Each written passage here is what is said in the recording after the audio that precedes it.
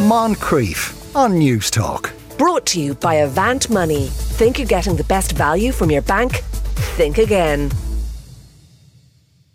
087 1400 106 is our WhatsApp number if you'd like to contact us about parenting, which of course we're starting now. Joanna Fortune joins us once again. Afternoon, Joanna. Good afternoon, Sean. Here's the first question. Once a week, my 12-year-old son is allowed to buy a roll on the way to school for his lunch. He is kind, sensitive and affectionate, but also has a tendency to be a bit lenient with the truth. He told me that a staff member in the local shop had questioned him on whether he'd paid for his roll. My son was adamant that he had and told me that he showed the staff member his receipt. I was very shocked, but when I asked him for the receipt, he said he threw it into the bin at school. I then checked his jacket and the money that I gave him for the roll was still in his jacket pocket. I challenged him over this, but he went into total defence mode. I'm really quite worried about this behaviour, and I know we really need to nip this in the bud. Should we remove privileges, i.e. screen or phone time, for a few days? I was also thinking of bringing him down to the shop to apologise to the staff involved. Even getting him to admit it would be a feat in itself. Oh, okay. Ooh. Now, there's a few things. So if you haven't yet gotten him to admit it, and we're assuming there is something to admit, I always want to give benefit of the doubt here. Let's hold that in mind. But what is he apologising for if he feels, I didn't do it, I did nothing wrong? You're making him apologise. So I think actually, while I understand that instinct, let's get him to apologise. You can do that once he has owned up to what he has done and acknowledged what he's done, if he has done it. I think this is really important. Right now, you think rather than you know. Okay, I'm not naive. I know on the balance of probability before looking fishy, in fairness. Hits that WhatsApp number for me. I know on the balance of probability there is a lot of evidence tipping one way, but we still don't know. Okay, that means you approach him with curiosity over certainty. So when you read out there, I challenged him. I was like, okay, well, that's going in saying, the money's in your pocket, you didn't pay, therefore you took a job done. You know, you go in all kind of Agatha Christie style, tying it up in a bow and saying, I've cracked it. He hasn't even gotten to explore that with you. Okay. I think the best approach to this is, you know, I was thinking about what you told me, because he did tell you, and I find that interesting. You know, he came back and he said, oh, someone in the shop said I didn't pay, but I did. But I showed them the receipt, but I no longer have the receipt. First of all, I think there is a good lesson in this for everybody, that when our children are going to, you know, shops or deli counters in groups of kids and they're all getting rolls at once, it's good practice to tell them to ask for and hold on to a receipt, because it would be so easy for a staff member to go, who has paid and who hasn't paid here? So that's a good lesson anyway.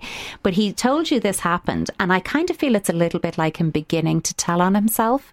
You know, maybe it's a shop you go to as well. Maybe somebody could mention it to you. But maybe also he was worried that somebody from the shop might get in touch with her. That's what I'm thinking. Or someone else in his group might say it and it would get back to you. It does sound a bit like that. But, you know, I also think if you go to him and say, you know, you told me the story about, you know, what happened in the shop and it was really shocking for you. So imagine my surprise when I was hanging up your coat or whatever it is, and I could hear the money in the pocket. I looked and it was the same money I had given you. How did you pay for the roll? Because what if he had a really lucky day and found a fiver on the road on his way to the shop? Again, I'm not naive, everybody. I'm just playing devil's advocate here, that what if? Well, I hope his story's better than that. But, you know, what if he's like, actually, you know, this is what happened. So I do think go at it with curiosity, but keep going, oh, you found it. Where did you find it? And you just picked it up. Was there nobody around? And if you stick with the story and keep going, he's going to trip himself up and run out of road. That's the nature of these things. It sounds like it was an opportunistic, am I going to use the word crime? It was an opportunistic crime, you know. He was at, did you pay? And he did a knee-jerk response of, I did. Yes, I've already paid you. But he's carrying that bit of, and he's knit a narrative around that. It was opportunistic. He didn't go in, by the sounds of it, with the intent of stealing the role. Okay. Yes. With that, there might have been some excitement, that bit of risk-taking behaviour, that boundary-pushing behaviour, that testing limits, that defying the rules. That can be a bit exciting. But after the initial excitement, there can be that guilt. There often is that guilt. Guilt in itself, while deeply unpleasant, can be very helpful, because it can we can learn from it and go, I feel really badly about that. Here's what I would do differently. Give him permission to tell you honestly what happened. and tell him he would only be in serious trouble if he doesn't tell you and you find out anyway. Be honest with him that at the moment your suspicion is that he didn't pay for the role. That's the story you're telling yourself. And put it like that. The story I'm telling myself right now is you didn't pay for your role. And I'm really upset about that. If there is another story, I need you to help me understand it. And then say the right thing to do would be to go in and pay for the role. I believe I've raised you to do the right thing. And I think if you continue to have doubts about this, that he's repeating this behaviour, if anything, the privilege that's taken away is the buying of the role. He doesn't get to go to the shop without you with his own money and buy a role. If you can't trust, he'll pay for it. Because I'm not sure about removing privileges like screen and phone time for a few days, how that links with the behaviour at hand. Specifically, you're giving him money to practice independence. It's a good thing. If there has been a breach of trust, trust can be repaired, it can be re-earned, it can be healed, but that's a process. So you put it to him that, do you know what, I'm going to give you your roles for the next few days, for the next few weeks, whatever it is, and let's build ourselves back up to this, because the story I'm still telling myself is that's not how it went.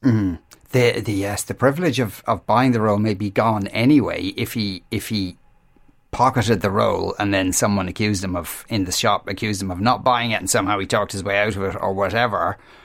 They may already think that kid was in here the last time and he doesn't want to go back. There could be that. You're absolutely right.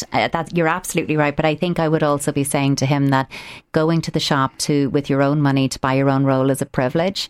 And privileges aren't rights. They're not entitlements. So actually that privilege has to be earned. And in nothing I've said have you said you're lying, you stole it. You haven't gone in that kind of attack language. What you're saying is the story I'm telling myself is this doesn't add up. I'm telling myself that you didn't pay for it. I hate that I'm telling myself that. I wish I could tell myself the story you're telling, but it's not adding up for me right now. So until I can make sense of this, I'm going to be giving you your role on a whatever day of the week it is. Yeah. My eldest child is almost 4 and we're navigating all the firsts of parenting, including her exposure to TV. In my innocence, I thought Barbie, a cartoon, would be suitable for her, but jeepers, was I wrong. She's picked up the American upward inflection in her speech. She will only wear pink and dresses and says she's a princess like Barbie. She refuses to wear leggings and runners, even in the playground. We've stopped her watching it. There was a lot of drama over that. But I really feel like everything about her has changed. She used to like dinosaurs and kicking a football with Daddy in the park, getting messy in her muddy puddles, etc. I feel like I don't want her to be this way, but maybe I have to let her go through this phase. Yeah, I mean, this is just so normal. I think so many parents have been here as well. You're like, going out of your way. I'm not going to buy into this gender stereotyping of toys and clothes. And 4 or 5 years in, you're like, how did this happen as you parade after the royal princess around your house? So I think this is really, really common. Children learn by mirroring, mostly their caregivers, but also other influences. And by the age of 4, they're really in preschool. They're with other children, other influences. Their sphere of influence is getting bigger than just us. Yeah. And so we see the impact of that. They also draw it, of course, from TV. I mean, I've said it before, but exposure to, a broad, diverse range of play, toys, movies, books, whatever it is most helpful. I know the Barbie cartoon this parent is talking about, and it's quite adolescent, and it's they're all musicians, and there's loads of people called Barbie in it. Confusingly, and confusing is a perfect word for it. But I think we can think, Barbie's a doll for kids, ergo this is fine. It's a really good lesson that before we put anything on for our kids to watch, sit with them for the at her age, they're typically 5 to 7 minute episodes. If it's longer than that, the clue is in that. It's probably not suitable for her age group. If they're 25-minute episodes or 30-minute episodes, that's relying on a longer attention span than a typical 4-year-old would have. Watch a couple of episodes and say, yeah, this is okay, this is not. Say, oh, this is new, we've never watched it before, let's watch it together and make sure it's okay. If it's not okay, we'll find something else. And I think it's always useful as parents to be aware of, cartoons that have Irish accents as well, so that you are, again, including those. Puffin Rock it goes straight to my mind, is a perfect example of it. There's lots of lovely nature learning in it, but it's it's narrated by Chris Donahue. Is that his name? Chris O'Dowd. Chris O'Dowd, yes. And he's narrating it, and they're all Una and Mossy and May, and it's all relatable accents, names and narrative that's in it. So mixing in a few things like that is part of what I mean by making sure it's diverse, because so much children's TV is very American very and that something couldn't else. be more American, yeah. And that one in particular is. So I think it's okay to go back and say, oh, this isn't right. The fact, though, that Sean, she is playing in this way, and as her, it's not unusual for play patterns to change and evolve as children's development changes and evolves. So she's showing you this is what she's interested in. But be interested in what's interesting her. Don't look at it and go, really? That's what you want to wear? Be interested in it, and she'll find her way back to the muddy puddles. If she sees you jumping in muddy puddles, this is what I mean by lead by example. Yeah. If she sees both of you, her parents, jumping and running and doing the things, she will be interested in what you make interesting as well. Yeah. It is difficult to insulate them so from hard. are we putting the trash in the yard all of a yeah. sudden? Where that comes from. I the do garbage truck. Yeah. And yeah. Hi, Joanne. My little 9-year-old girl was out playing with her friends when she found her pet cat dead on the road. This happened about 2 weeks ago, and she's still devastated. I suggested getting a new pet, but she said no, a cat could replace her pet. I'm worried she's not healing fast enough and might have depression. I suggested to my husband about bringing her to a counsellor to talk about it, but he thinks she doesn't need to shrink at the age of 9. What can I do to help her? There's so many things that you've managed to squeeze into so few sentences there that I just need to kind of, okay, let's go back. She's 9. It may not, by the way, but it may be her first experience with loss. And what a way to be confronted with it. She goes out to play and she finds her cat, her loved cat, dead on the road. Like, that's such a shock to her system and so scary and so overwhelming. And she's 9. And it was 2 weeks ago. Like, your expectations for where she should be 2 weeks on from such an experience is not realistic. So you're not going to come in after 2 weeks and say, but that was ages ago, 2 weeks ago, you should be fine now. Do you want a new cat? Yeah. It's just not the way it works. I wonder when she suggested it. When was the day she found the cat? I mean, I think hold in mind that acute grief after loss of a pet can certainly be at an acute level up to a couple of months, not a couple of weeks, couple of months. And symptoms of grief following the loss of a pet can last and linger up to a year. And I don't mean to say that in a really prescriptive way that you're like, well, it's been 2 months, come on, tick, tick, get over it. It's not like that. Everybody engages with loss differently, and it's our own story and way of relating to it. I wonder, though, because when loss of a pet occurs, while it's deeply upsetting and there is absolutely grief associated, if handled well, there can be a learning opportunity about life and death and the circle of life and how things go if handled sensitively, and I wonder if you could get a memory board, like just a cork board, that you'd stick things in with pins into, and make a memory board of the cat, about the cat, the things the cat liked, or then it can go from the board into a box, like a shoebox, all of the photos or the cat's toy or the cat's collar, whatever it is, all of the little bits, memory bits can go in a box, and she can keep the box, and gradually the box can go under a bed or in the wardrobe, or it can begin as she's ready to push the memory box further out at her terms. I think that could be good.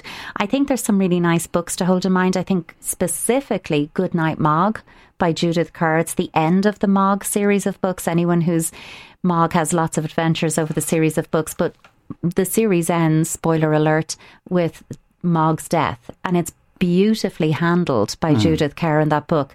And it's about Mog is tired and she's leaving the world, and there's that kind of a death in it. Also, I think Eva Ellen's book When Sadness Comes to Call can be applicable around any loss, and it's a really nice book because it's a nice narrative to frame conversation about this, because it's a difficult thing to talk about. And of course, The Invisible String, that while the cat is gone, you can use the analogy of Patrice Karst's Invisible String book, that we're still connected to the things and people that we've loved and lost by this invisible string between our hearts. And you can do it that way. I think I'd go back, because I think you might have, with the best of intentions in trying to get her through this, you may be trying to rush her prematurely through this experience, and you're short-circuiting her grief process. I think go back and start with the apology of, I didn't give you enough time with this. I saw that you were upset and shocked. And as your parent, I just wanted to jump in, make it better like it didn't happen for you. And that wasn't fair to you. And that wasn't respectful. And I'd like a do-over because here's what I think I should have done with this and around it. I don't think she has depression because she's having a grief response. That's a very particular word to use. And, you know, in terms of bringing her to a counsellor or a shrink, the language used here, like, I don't know what image you have in mind, but for 9-year-olds, she's not going to be lying on the chaise longue, 30 minutes twice a week. That's not how it's going to be. Nothing wrong with that. That's a perfectly valid way of doing therapy.